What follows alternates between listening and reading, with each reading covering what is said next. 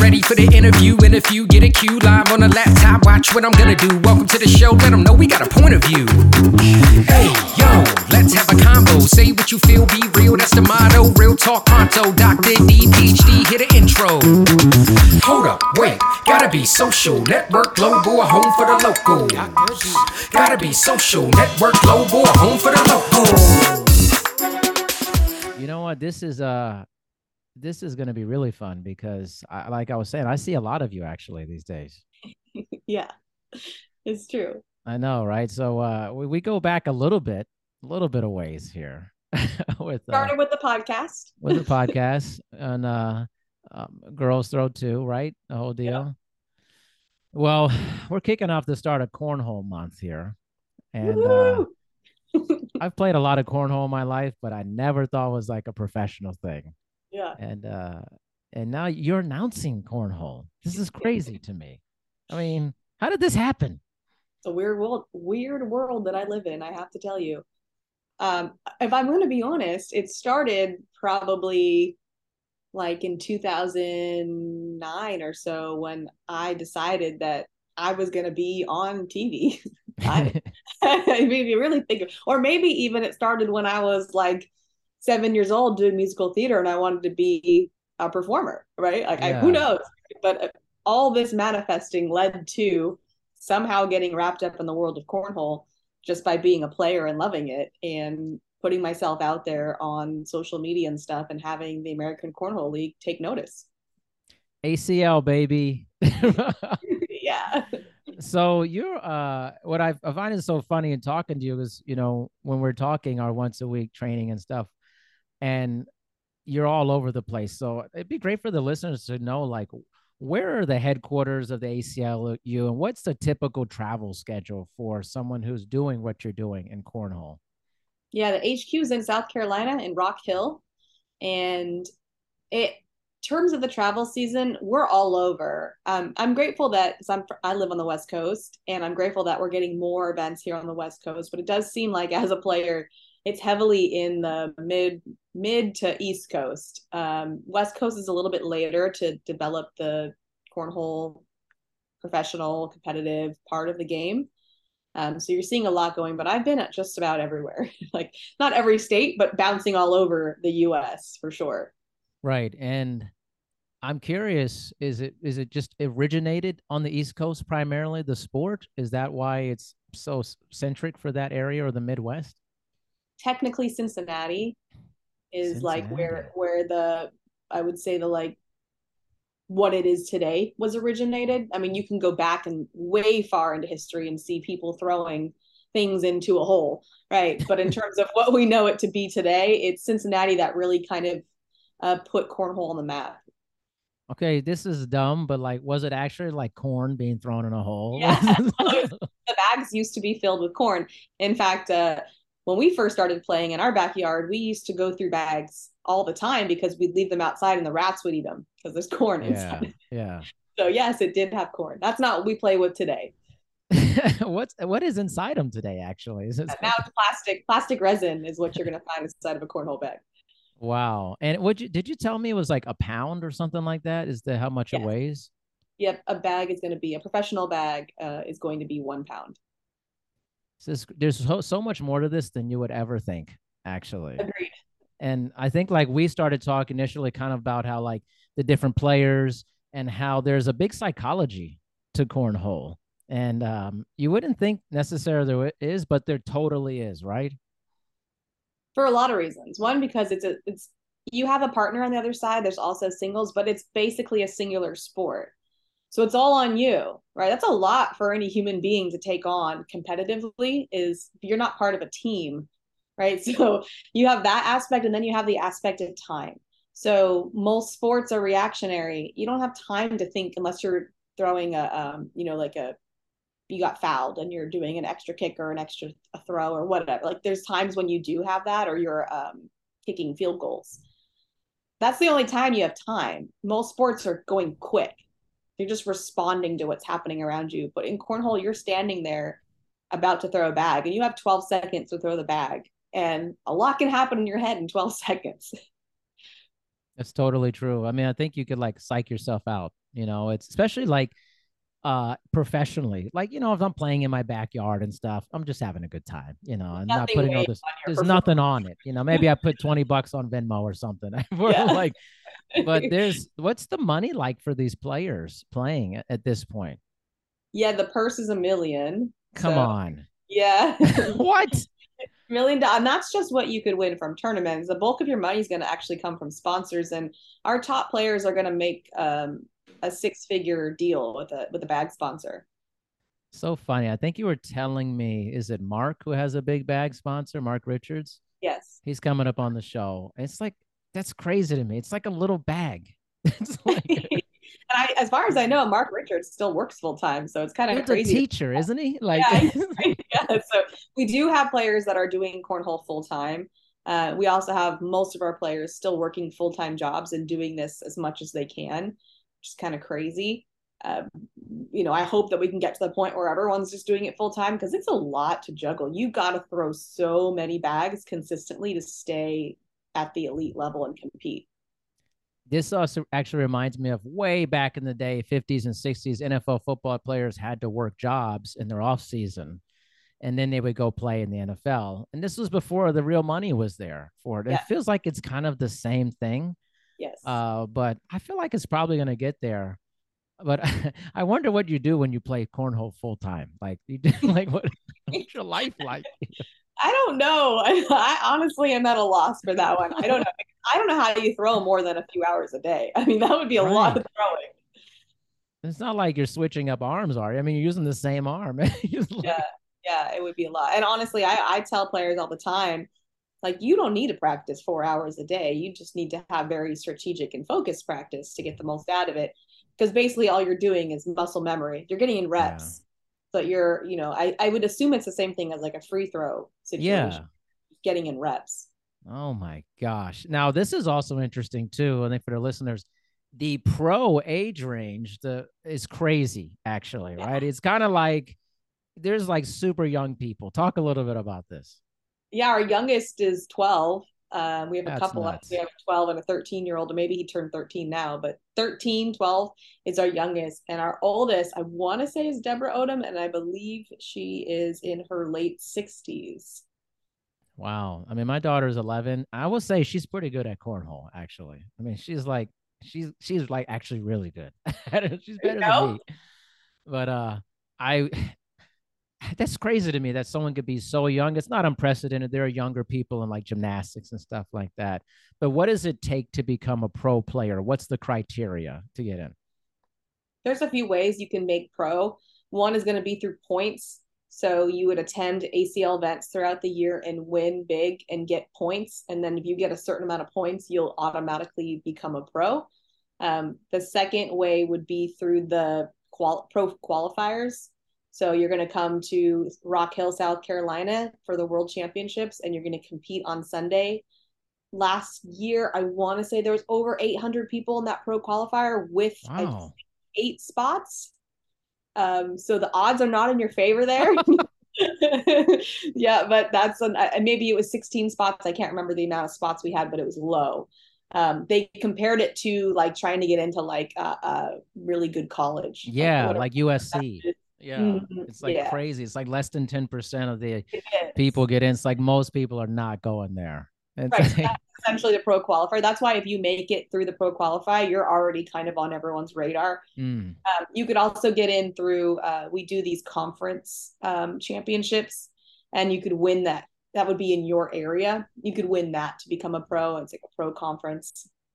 And then do you get like a card or something? Like it says you're like a pro, or like what's the deal? No, I mean, I don't think so. You get a jersey. Come on, it should be like something you get. It's like I did it. I know. Not that I know of. Don't quote me on that, but I don't think there are pro cards. It'd be funny. It feels like a big deal to me because it sounds like so few people are actually able to achieve a pro level status. 264. So we have 264 pros, and obviously you have the ones that continue on. They don't. If you make top 100 in singles and top 50 in doubles, you're automatically a pro for the next season. So you have all those people carrying over. then you have the people coming through all the various ways. So that does fill most of the spots. We do still have an application process to get in, and that's mostly because we want to get more women or seniors or different people that aren't necessarily making it through the other ways, because we're still in the growth part of our sport. So we're creating a little bit of opportunity for those people. I would venture to guess the application process will go away next season or the one after. Can you ever lose your pro status? Like, yeah. How does that happen? Well, if you don't qualify, like I said, in the top 50 or 100, you have to then fight for your spot like everybody else. So you can lose your pro status that way. And so those pros will be in that pro qualifier with all the other people. And then obviously, if you do something you shouldn't be doing, illegal, like something like that, you will absolutely lose your spot. And the other thing would be cheating. So at this point, everything other than the broadcast on ESPN and CBS, the players do their own scoring. So they're on the tablets doing their own scoring. So if a player was to cheat and put in their scoring correctly, that would be grounds for suspension and potentially losing your pro status. Wow. This is terrible in my mind. I'm thinking, what's the performance enhancement here? I mean, it's like, not yet. I'm on the juice, man. I mean, if they were going to be using something, it would be something to help them focus. Right. Concentration type of thing. Let's get into the announcing part of it. This was like, I don't know, man. This is like, I've told so many of my other clients about you, and they're like, wait. Announcing for cornhole? How does that work? Like, so have you seen the darts competitions? That's crazy to me. Those people get excited about darts. I love darts, by the way. I mean, it's but it's funny. How do you prepare for announcing? Like, do you have like a ritual routine? Like, how do you feel like I'm going to bring my best performance to this? There's not much I do to prepare at this point because I'm pretty familiar with all of our players. When I first started, I was doing a lot of research so that I didn't sound dumb, like walking up Mike and having a player walk up and be like, who is this?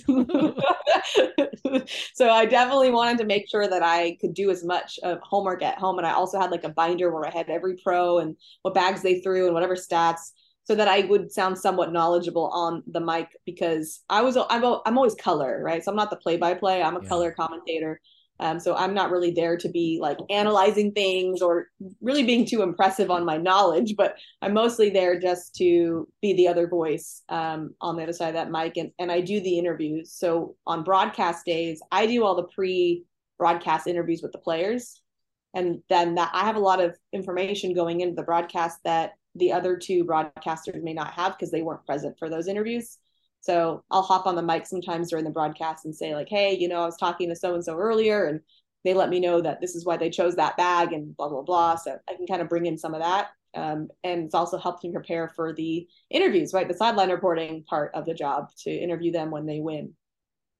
Crazy. Like they choose the bag. I'm like, is this like choosing a bowling ball? I mean, it's like, yeah. I swear I don't get this. I want to know, but it's just kind of like, because the bags have different speeds. So they're going to have to choose a bag based on the board conditions, which they won't necessarily know until they get there and start throwing on them.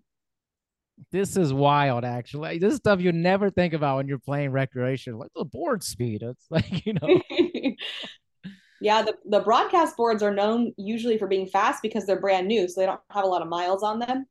And so players are usually prepared for them to be fairly quick, and they're going to have a slower bag on hand.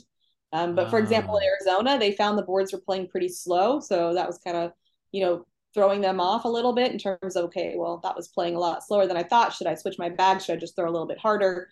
And that kind of stuff goes into your decisions, and also the bag color. Because on ESPN, the bags have to be such different colors that you as the viewer watching at home can tell whose is whose. And so if you and your opponent walk up with the same color, similar looking bags, then whoever has the lower seed has to switch out their bags. There's just a lot here that I have not talked to you about personally. That's crazy. A lot goes into it. No, it does, because I think about like if it had the board hasn't been used that much, so maybe the bag will fly off pretty quickly if you don't, and maybe one that's a little more has more friction because it's been used more. This is insane, And actually. location. So our open last weekend was in Florida, and everyone said the boards were so sticky. It was like 90 and humid. Oh, And obviously this is indoor, right? We're indoor, but it yeah. still takes into consideration the outdoor weather. And so everybody said the boards were playing really, really slow. And you could see a lot more unintentional blocks happening, or bags just getting hung up and not sliding in as easily. There's just way more to this than anyone would ever think it is for that. It's So when strategic and right, defensive. Yeah. right, exactly. Now, when you're at these events, I know we've talked a little bit about this, but what's it like the full event? Like, is it like a party? Is it more of like subdued? A lot of cheering. What's the environment like? It's okay, well, during the day, like before the broadcast, when it's all the prelim stuff, it's pretty, I would say, serious.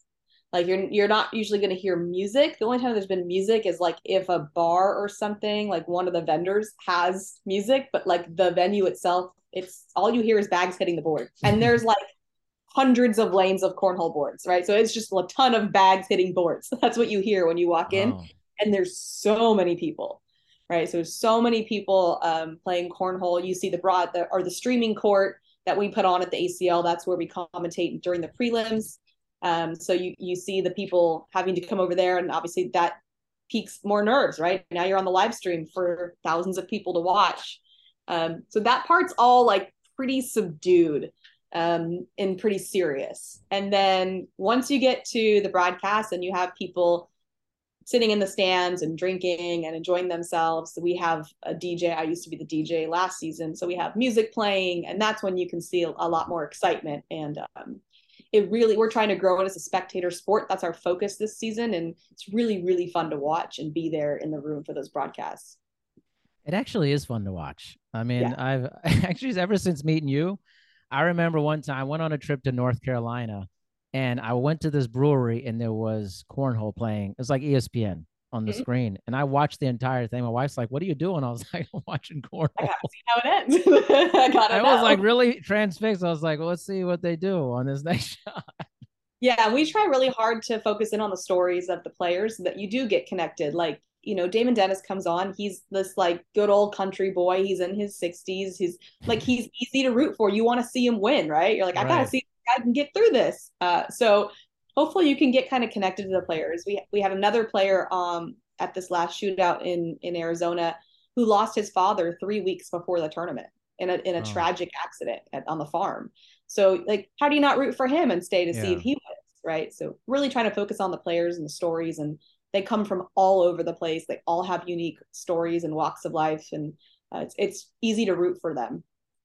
Is there an international aspect to it? Do you have international players ever come through? Too. Yeah, so we have ACL Canada, ACL Europe.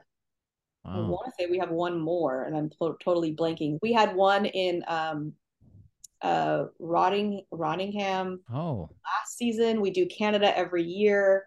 I forget where we're going this year. I already forgot. We're going somewhere. We're going to Canada this year, but we're going somewhere else too, and I'm totally blanking. But we are trying to expand our international reach. And USA Cornhole is really focused on getting cornhole into the Olympics. oh, that would be crazy. Mhm. That would be, I'm telling you, a lot of people will watch it in the Olympics. It's pretty, listen, if they could watch some of the crazy stuff that's in the Olympics now, We're not the craziest. right? I mean, We're definitely not the what's the thing craziest. where they're like the shuffle and they're like the ice thing and they're like, I'm like, how do people watch this? But it's super popular. Yeah. And when there's some stuff I'm like, I'm not sure. Like, Yeah. I mean, That's there's how I know surfing. it will be fine. Yeah. Skateboarding was in the Olympics and I watched every second Oh, of the that's so skateboarding, entertaining. right? Absolutely. I thought it was one of the best additions to the Olympics was skateboarding. I was like, this is so rad, man. I was like, it's incredible. So what do you see yourself with this, Michelle, over time? I mean, you seem to be very involved in this world, but I mean, what would you like to do with it? I think it's kind of like a two-part thing.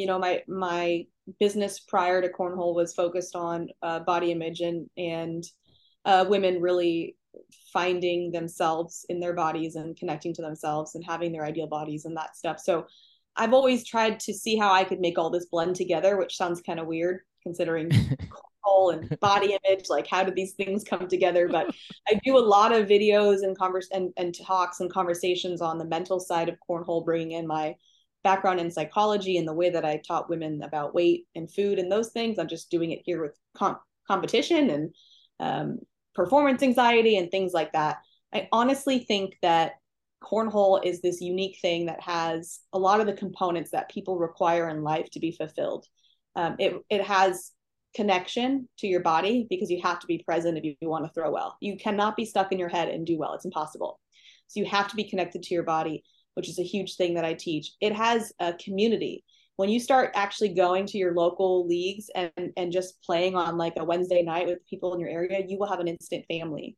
A lot of people don't have that. They don't have a community. And not ones that they're really close to. So it brings connection and community, where the two of the things that the women that I worked with on their bodies and weight struggled with the most, right? They were disconnected and they didn't have a good friends community behind them. And then the other thing is competition. We as humans like to grow. We like to be challenged. And I know for me, before cornhole, I would funnel that into kind of dysfunctional things. Like I was so addicted to growth and competing that I was doing it in ways that weren't really productive. And now I'm like channeling it all to trying to get a bag in a hole. And it like feeds that part of me that needs to do that. It's challenging. It's really challenging. And so I just see cornhole as potentially a way that I could help people actually improve their mental health and become more fulfilled humans on something as silly as this sport. I want to spend some time on the women's aspect of it. And we've had discussions about this, but there are men's and women's division, if I'm correct. And I remember asking you, I was like, why? I was like, there doesn't seem to be any physical delineation between this.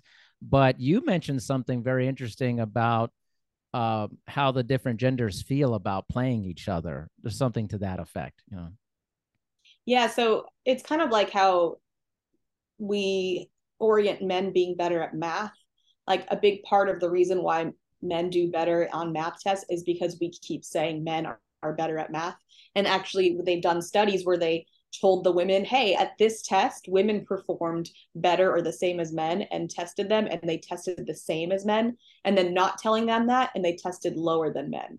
So we know there's something to say about if we keep saying men are better at X and then put women in that same environment, that they won't be as successful, most of them. And that's what we see with cornhole. It's male dominated. So no, is there any gender difference? Not at all. It's 1 pound. Everybody can get the 1 pound bag 27 feet into the, well, I guess 30 feet to the hole. But the difference is that nobody's saying women are better or equal to men at the sport. We're saying it, but we're not really saying it. Like we're saying there shouldn't be a difference, but we're saying that there is a difference. And so as much as women say, oh, I don't think there's a difference between my ability to compete and with men, subconsciously we have this gender bias kind of happening that we can't ignore or pretend isn't there. That's an incredible thing to think about, because you really think about it, any woman could beat a guy in cornhole. I mean, it doesn't seem like there should be any difference. I mean, it's incredible what we do with our minds and the kind of the self-fulfilling prophecy we have with these things. So because I'm like, this is definitely a sport where this should not matter. Oh man. Absolutely. Like at all. It's not happening with the kids. Like the kids are actually outperforming the adults a lot of the time. The reason why we don't have more juniors in the division is because we only have 8 spots for under 18 players in the pro field. And that's because we have a contract with DraftKings, so we can't bet on kids. So we have to limit the amount of pros we have that are under 18. But if you start to look at like all these amateur players that are coming to compete at opens and beating pros, a lot of them are very young. Well, I mean, what do you think that is? Why the younger players? Time. They have time. They have time. They have time to practice. They don't have kids and families to take care of, and jobs and people's mouths to feed. I mean, if you think about it, they have more time. Funny. They also don't probably get, I'm assuming, as stuck in their head as adults do. Yeah. They're a little bit more free, I think, with that type of thinking. Yeah. And you know what? I think the generations coming up, they just have less identity with this sense of like, this gender does better at this and that. I think there's also, I think, a little different mentality potentially Yeah, as could well be. with that. I love your dog coming in and out all the time. It's like, I'm used to this. Everyone, I'm used to this. Okay. Yeah, they love to steal the show. Yeah, it's hilarious. Like, for that. That is so. I'm just fascinated by how people can be so young and so good at something. And you mentioned, I think the one of the younger players. They're not only pro, they're like one of the better players Yeah. in the whole world, right? Yeah, Alex Hicks, he's considered a top 10 player. Do you think so? Top 10 out of 264 people. He's 13, and his composure is better than most adults. He misses a bag and he's not throwing a fit. He loses, he's shaking hands, he's walking away. He's like, it's okay. And that's not what a lot of adults are doing. It is not quite that gracious. Wow, is his parents must be amazing, or no? I mean, what's the deal? I mean, his parents are always there. They are very supportive. I have Yeah. to, give kudos to them. But also, there's a set of twins that so they're the same age. They're both 13, and one is super fiery, and one is not quite as fiery. So who knows? A lot of it's probably personality. And honestly, the big thing that I keep trying to hone in on these players is it's all about emotional regulation. Like, you can't not feel nervous or you can't not feel disappointed or frustrated. Or, like, those are emotions. You can't control them. But if you don't learn how to navigate them, especially in the middle of a match, they'll take over. Yeah, no, you're making me see all the analogies to life. Cornhole is life. Cornhole is life. Corn Ted Lasso. Football is life. Cornhole is life. Exactly. Like, wait a minute. There is a lot of comparisons to life with cornhole here. With No, that. no, really, I use it as an analogy all the time, and that's why I think that like I've been brought into this cornhole world because I think I can teach all the concepts I've been trying to teach in a really easy to digest way because Mm. you're out there throwing bags and I'm like, oh, by the way, we're going to talk about this emotion that's coming up. Like, what I mean? You're like, oh, if it's going to make me play better, I'll listen. Yeah, I mean, people want to win, right? They want to be good at something, and if this helps them become better, they usually like, okay, I'll check this Oh, yeah. out. And the addictive quality of competitive cornhole. Like, you probably think cornhole's fun in your backyard. Like, I did Yes, too. of course. But until I went to my first, and when I say competition, I don't mean like big competition. I just mean the one locally here that you play in for $10 and have fun. Yeah. But when you do that for the first time, you're like, oh, I'm in. I am in. Like, you will get so addicted. You'll want to go and play as much as you possibly can. You'll want to Wow. become the best player you can. It has the most addictive quality of anything I've ever done before. And that's not just me. You can ask anybody that plays a lot, and every person that comes in new is like hooked. I see them every week. Wow. That's incredible. Yeah, It's like, and that's partly the community. okay. We cornhole people do a really good job of making people feel welcome and warm and friendly, no matter who you are, what your background is. It's just this really safe place to come and be with people, and we all have the shared interests, and you get to hang out and have fun. I know at our local, because we run a league here, when we get new players, if we ever hear one of the veteran players was frustrated with their new player as a partner, they get talked to. Like, we don't Hmm. tolerate that. You have to bite your tongue and support that new person to make sure they want to come back. So, and I see that a lot in this industry. I mean, what is happening here? This is incredible. This stuff. I mean, It's wow. instantly. Wow, that's cool. I want to get back to the DraftKings thing. I didn't know that. Yeah, How does the betting work for that? Like, what do you that's gonna bet on? be lines. Yeah, I mean, obviously we're not approved in every state. I can't bet here in Yeah. California. I don't remember the states offhand. But you're gonna bet on lines, so it's gonna have the players. You can bet on man of the year, women of the year, and team of the year, which would come out at the end of the season, obviously, and then every pro um, match or every pro event, there's going to be lines on all the players, like the top, I want to say 20 players or so. And we actually cover the lines. I host two podcasts. One's around the ACL, one's Bagging and Bragging. And Bagging and Bragging, we go through the lines when they come up for those events and tell you our picks and that kind of thing. I love that name, bagging and bragging. Yeah, I mean, you can bet on anything at this point. absolutely. Yeah, absolutely. I mean, there could be I mean, there could be a lineup on like people's like relationship over or under. People are betting on it. I'm sure people are betting on those things. Absolutely. That's No doubt. wild, man. I mean, I used to do some horse betting and I thought this is crazy. It's like Yeah. cornhole betting. If I Yeah. have some friends who would love to bet, and if I told them, hey, you could bet at DraftKings, they'd be like, anyways. I'm like, no, serious. Now you tell me, depending on where you live, yeah, you absolutely can. And it's I think that's pretty fun. Obviously, I'm not allowed to bet as an employee of the ACL, but Yeah. I would imagine it'd be really fun to follow those players.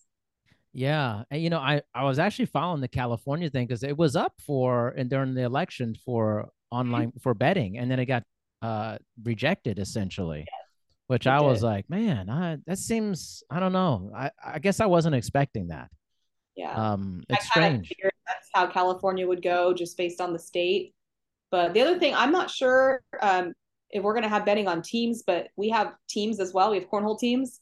So those are regionally based teams with 16 players that got drafted back in Myrtle Come Beach over New on. Year's weekend. Yeah. So I hosted that draft with a few other ACL personalities. And we had like a war room where the captains were sitting there with their spreadsheets and on their Zoom calls with the other players on the teams. And when you got picked, the commissioner said your name and you got your hat, and it was a whole thing.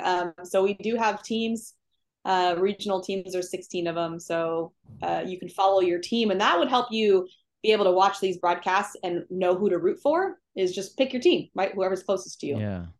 I mean, is it going to be fantasy cornhole? I mean, it's I'm into fantasy cornhole leagues. no, wait. I was just joking. I was like, Yeah. One I've Michelle, I already didn't know this about you. I'm telling you, I didn't know the this. second one we haven't done the draft yet. That's coming up. I think it's next weekend. But the other one I've already drafted my team. This is unbelievable, by the way.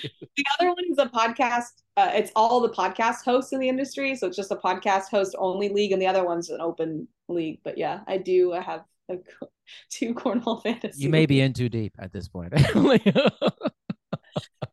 least I make a living off of this crazy obsession, I guess. Yeah, and that's the thing. Like, whenever I talk to people about you, they're like, no, they make money doing this. I'm like, yeah, it's like a real thing. It's like...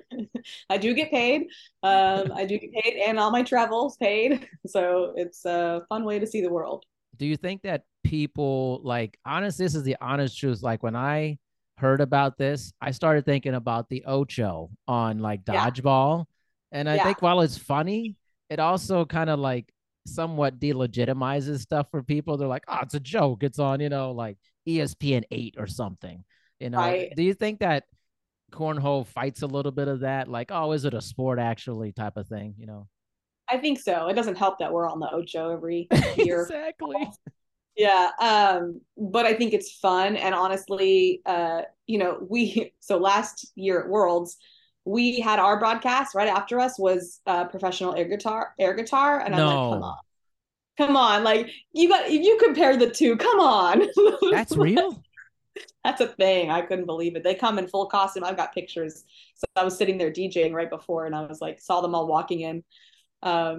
Look, I get it. I get that if you think of it as you in your backyard playing, it's hard to legitimize it as a sport. But if you actually watch the pros and you see how many shots there are, how much strategy there is, how much defense there is, and how much of a mental game it is, I think you can appreciate what goes into being a really elite player. There's two styles of game. There are bag runners, people who are just trying to get as many bags in the hole as they can. And then there's the dirty style game, which is you're going to block every time. So your opponent has to get around the bag. Oh my gosh. This is great. I'm still reeling from the air guitar. Tell me about it. I watched the dodgeball too, because a lot of those Ocho sports happen at our facility. And so I was there. There was like unfortunately, I missed the breakdancing one because I was concentrating, which I was so bummed about because that's that would be cool, man. Oh man, I could hear the DJ and everything. I just couldn't get over there to watch it. But I caught the end of dodgeball, and that's athletic. It's so athletic. I've been in several dodgeball tournaments. Just so everyone knows, man. I love playing dodgeball. I was impressed because these people were like our age. Okay, These weren't like 19-year-olds. Right. I mean, there's some serious injury options happen out there. I mean, it's like Absolutely. when you go out there, there's a chance for some soft tissue injuries for sure. 100. Maybe an ACL. Like, That's my thought. I'm like, ooh, their bodies. Ah. I know. I'm not playing in anybody's pickup basketball game at 44 years old. I'm done with that. I mean, that's literally a sprained ankle or ACL waiting to happen for sure. I'm not gonna lie, my husband and I were a little bit nervous about snowboarding again. We're like, are we gonna be okay? I don't know about that. Yeah, you might want to Are we at think that point where we should be worried about going snowboarding? I think you should be. I have had several clients who've got hurt skiing and snowboarding, and they're always like, no, I love it so much. I'm like, it's time to put it away. It's just come on, you're not 22. No. You're not pliable the way you were. You know, like tell me about it. I know. It's just amazing that it shows you humans love taking games, activities, sports, making them something big. And then it brings the community part, I think, is what you've really driven home. Cornhole has a great community. Yeah. Yeah, we do. We actually have had many cool stories. We've had people, there was a young kid, for example, who came and told us he came with his dad, he was a teenager. And after coming a while, he pulled my husband inside. He said, just so you know, I have been suicidal for quite a while. And it wasn't until I started coming here, not only because of all of you, but because this is the first time my dad and I have ever shared anything in common in our entire lives. Like here we are coming together, sharing this sport together. I have this community, this family that I never had before. He was kind of like a gamer, just on his computer or on video games. And he's welcomed in this room of mixed ages, and people are, oh, hey, give him a hug. We're happy to see him. He didn't have that before. So I've heard stories like this. We just raised money for a woman who's going through cancer. Last Sunday, we did a fundraiser for her. I don't even know this woman. Yeah. One of the people at our league came to me and said, can we please raise some money for my friend? And I said, let's do it. And so we got 70 people to come, and we do raffles, and we charge more to play. And everybody knows that money's going to this person who's fighting for their life, and everyone just does it. Wow. I mean, that's unbelievable. This is the people who are going to listen to this, they're going to be blown away, because to most people, it's an underground thing.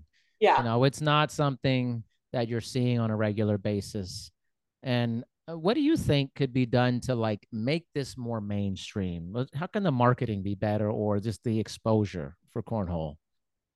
Yeah, that's a tough one, because for a lot of people, they don't want to go to their local league until they're good, right? Yeah. That's when people be like, oh, well, I got to get better first. And it's like, just go. A lot of these, like ours, for example, has divisions. We have a beginners division so that you can play with beginners. You don't have to play with the veterans who have been playing for 5 years and are going to crush you, right? Not everyone has that, but they're still going to be friendly and warm. So I would recommend in your local area, just try to find somewhere to play. And if you're too scared to do that, then start with just getting bags and boards and playing in your backyard with friends, and actually focusing on form, like trying to actually get down a flat spinning bag, which is what you're going to require to get better at this sport, right? So I would say that. And then in terms of how we could do better at marketing, we're really good at talking to the cornhole audience, right? Yeah. Like like we have our followers, they watch the streams religiously. They're always tuning into the broadcast, the podcast, everything like that. It is hard to get it out in front of more people because it's not a spectator sport yet. So we haven't quite normalized watching cornhole. As much as we get a lot of viewers on ESPN and stuff like that, it's still not as normalized as other sports. So I guess my next piece of advice would just be to watch it when it comes on. Like search on your TV. Or our next pro event's going to be in April in Corpus Christi, Texas. We're going to have 3 broadcasts, so it's Friday, Saturday, Sunday, 3 different times, 3 different types of events. Teams event being one of them, and that's going to be super fun. And then we have our celebrity super holes, which is when celebrities team up with pros, and that's really fun to watch. It's obviously not as serious of play, but it's really fun to watch these celebrities get like pretty competitive in the sport that they're not, necessarily good at. So those are really entertaining. We have one of those coming up in Topeka, Kansas in April as well. It's funny. It's like these things are in places that a lot of people, like Topeka, Kansas. I've been there. I used to live in Kansas. but I don't know a lot of people that have been to Topeka, Kansas. Yeah, here I come. I mean, it's I'm sorry, shout out to Topeka. It's not that great. I'm just letting you Yeah, know. no, I went to Wichita last year. I'm like, I'm just what sorry. everyone hopes to do is go to Wichita, Kansas. That's on your bucket list, right? Nobody. Honestly, I mean, I don't want to be mean this, but like, it's not like people are checking for Wichita and Topeka's like, man, I'm gonna go vacation, in Enterprise, Kansas. It's like, it's just not a Yeah, thing. and those are like our opens and shootouts. I will say it does seem like our four nationals are in like Corpus Christi, I think is a place that people desire to go. That's our first national. Yeah. We have a national in Oregon. I can't remember the other two are off the top of my head, but I feel like the nationals are more focused on locations that people would be more excited to Yeah. go to or more populated. What about like Vegas? I can remember you have some events there, right? I mean, Yeah, we almost always do our first event in Vegas, our first national. We have the past 2 years, but this year it just didn't work out logistically because obviously we have to work with all the venues at these yeah. locations. We don't have stadiums yet. So the way that we have to book, we have 16 opens, we have 8 shootouts and super holes, and we have 4 nationals that we have to schedule out all these different venues. And they have to be massive venues because not only do we need like 100 lanes of cornhole boards plus a streaming court, we also need a broadcast court, ESPN broadcast court. So it's Wow. not every venue that can house us. So where is it in Vegas normally? Like, I mean, We did the Mandalay, oh yeah, I love Mandalay, man. yeah, I don't know the year before. Man. But yeah, Mandalay Bay, we had our broadcast court there, and it's a whole process to put together that broadcast court. You would not believe. We have our truck outside, right where the producers Man. are. Yeah. So you're saying you want to get serious at cornhole? You can play in your backyard, but probably not play with a beer in your hand and stuff like that. Like you Oh probably no, should. I mean at leagues, that's absolutely. I mean, actually, I shouldn't even say at leagues. I don't know if I'm supposed to say this or not, but Maybe notice on broadcast courts that players are holding a cup um, that may or may not be water. maybe. Like, it's like no, it's Gatorade, it's hydration, It's electrolytes. It's like what we call aiming juice. Yeah, exactly. aiming juice. Oh my god, that sounds so bad. I'm just watching it know, Michelle. Everything in cornhole sounds bad. Are you kidding me? It's all like sexually provocative. Everything like the super 100%. hole. I mean, when you're commentating, you have to just like suspend all that because you can't Yeah. control the things that are going to come out of your mouth when you're commentating on cornhole. Just is what it is. That's just amazing. The Oregon one, where is that in Oregon? Like Eugene or something like that, or Portland?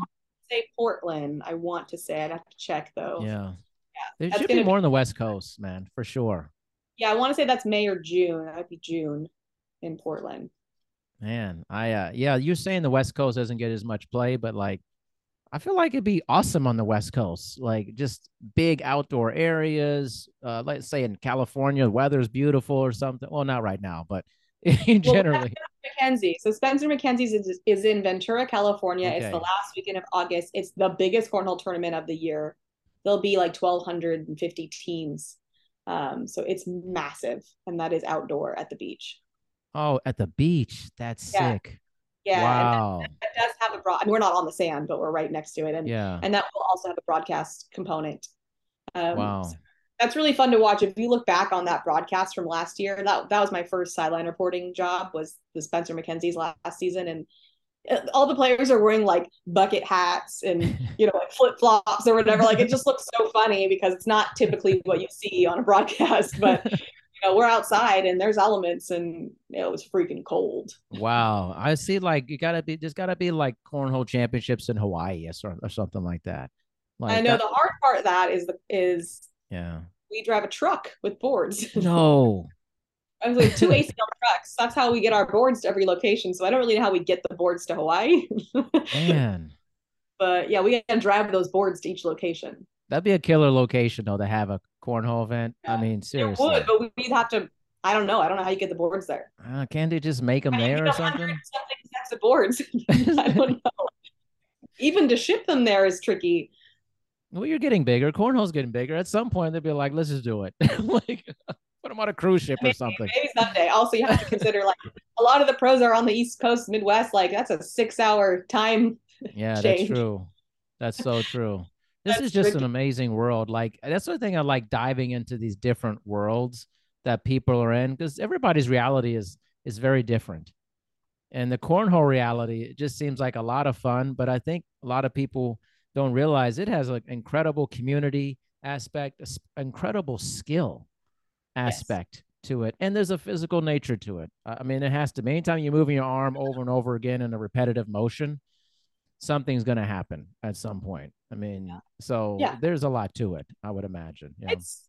It is so fun to watch these players invent new shots and be so good at shot. Like we're still inventing new shots. They're still doing things that people are like, "What was that?" And then we have to name it. We're still naming shots. That's where we are in the sport. This season was the first time we saw what we're calling the coin slot, which is when there was bags covering the hole. There was a sliver, like maybe this much of the hole open, and the player threw his bag so it rolled in and slid into that tiny little No. slot like this. We called it the coin slot intentionally, by the way. Like he was like, I think I can flip that bag on its side and slide it in. And that's just one of the complex shots we see. We have shots like bar soap, which is when your opponent's bag is in front of the hole and you hit your bag so hard that it pushes their bag over the hole and you go in. What? That's a bar of soap. You have penguin, which is your opponent's bag's in front of the hole. Your bag is behind theirs. You throw a bag, it picks up your bag and hops them both over their bag into the hole, leaves their bag there. People are practicing these shots. They're like Absolutely. literally practicing You this. can go look them up. If you look up the penguin cornhole shot, bar of soap, the coin slot, just to name a few. I mean, obviously airmail is when, I shouldn't say Yeah. obviously, but airmail is when it's like a swish, right? So it's over just straight into Yeah. the hole. Um, the any push shots are just impressive when you're pushing three bags up the board into the hole. I mean, the amount of skill it takes to do these shots is absolutely insane and really, really entertaining and fun to watch. That reminds me of like shots in pool that Mm-hmm. people do like that. I mean, there's some level of physics to this. And Yes, like there's that's a brain here that somebody has different. They're like, I could do that. Let me trajectory this way. Wow. Yeah, there's actually Anthony Ione. He's one of my coworkers. He's a broadcaster with me and a podcast host, and he's an engineer. And so he breaks apart the game in that way. So he would call him the professor. He does cornhole science, cornhole professor. If you look him up on YouTube, and his videos get into the specific breakdown of the science of why things are happening and how to do shots, and it's really kind of nerdy but fun to watch. Cornhole science. Cornhole science. Yeah, Anthony Ione. He's a good friend of mine, and he's got that brilliant engineering brain, right? Incredible Everything analyst. in this is hilarious. I mean, I'm telling you, it's like break it down, cornhole science. I'm like, this is just way more than I bargained for. I know. It's actually it's funny when people come to me like, "Oh, you're like a celebrity." I'm like, in this teeny tiny world, in this very small group of people. Yes. Yeah, this is fantastic. I mean, it's a real pleasure for me, Michelle, because I see you pretty regularly, and I'm learning all this stuff that I never knew before. So it's pretty exciting. Thank you for coming on and spending some extra time with me. I really appreciate it. Yeah, absolutely. My pleasure. So, you know the deal. How can people learn more about what you're doing, connect with you on all the work that you're doing in cornhole and outside of that? Yeah, Cornhole Mish is my website. So I go by Cornhole Mish. Everyone pretty much calls me Mish in the industry now. So it's Meesh. So you can go to cornholemish.com or you can find me on any social media with that handle. And that's also where I have my other ways that I work with people, whether it's on their body and things like that. That's kind of the hub for everything. Wonderful. Thanks so much, Michelle. It's been a lot of fun. Yeah, thanks for having me.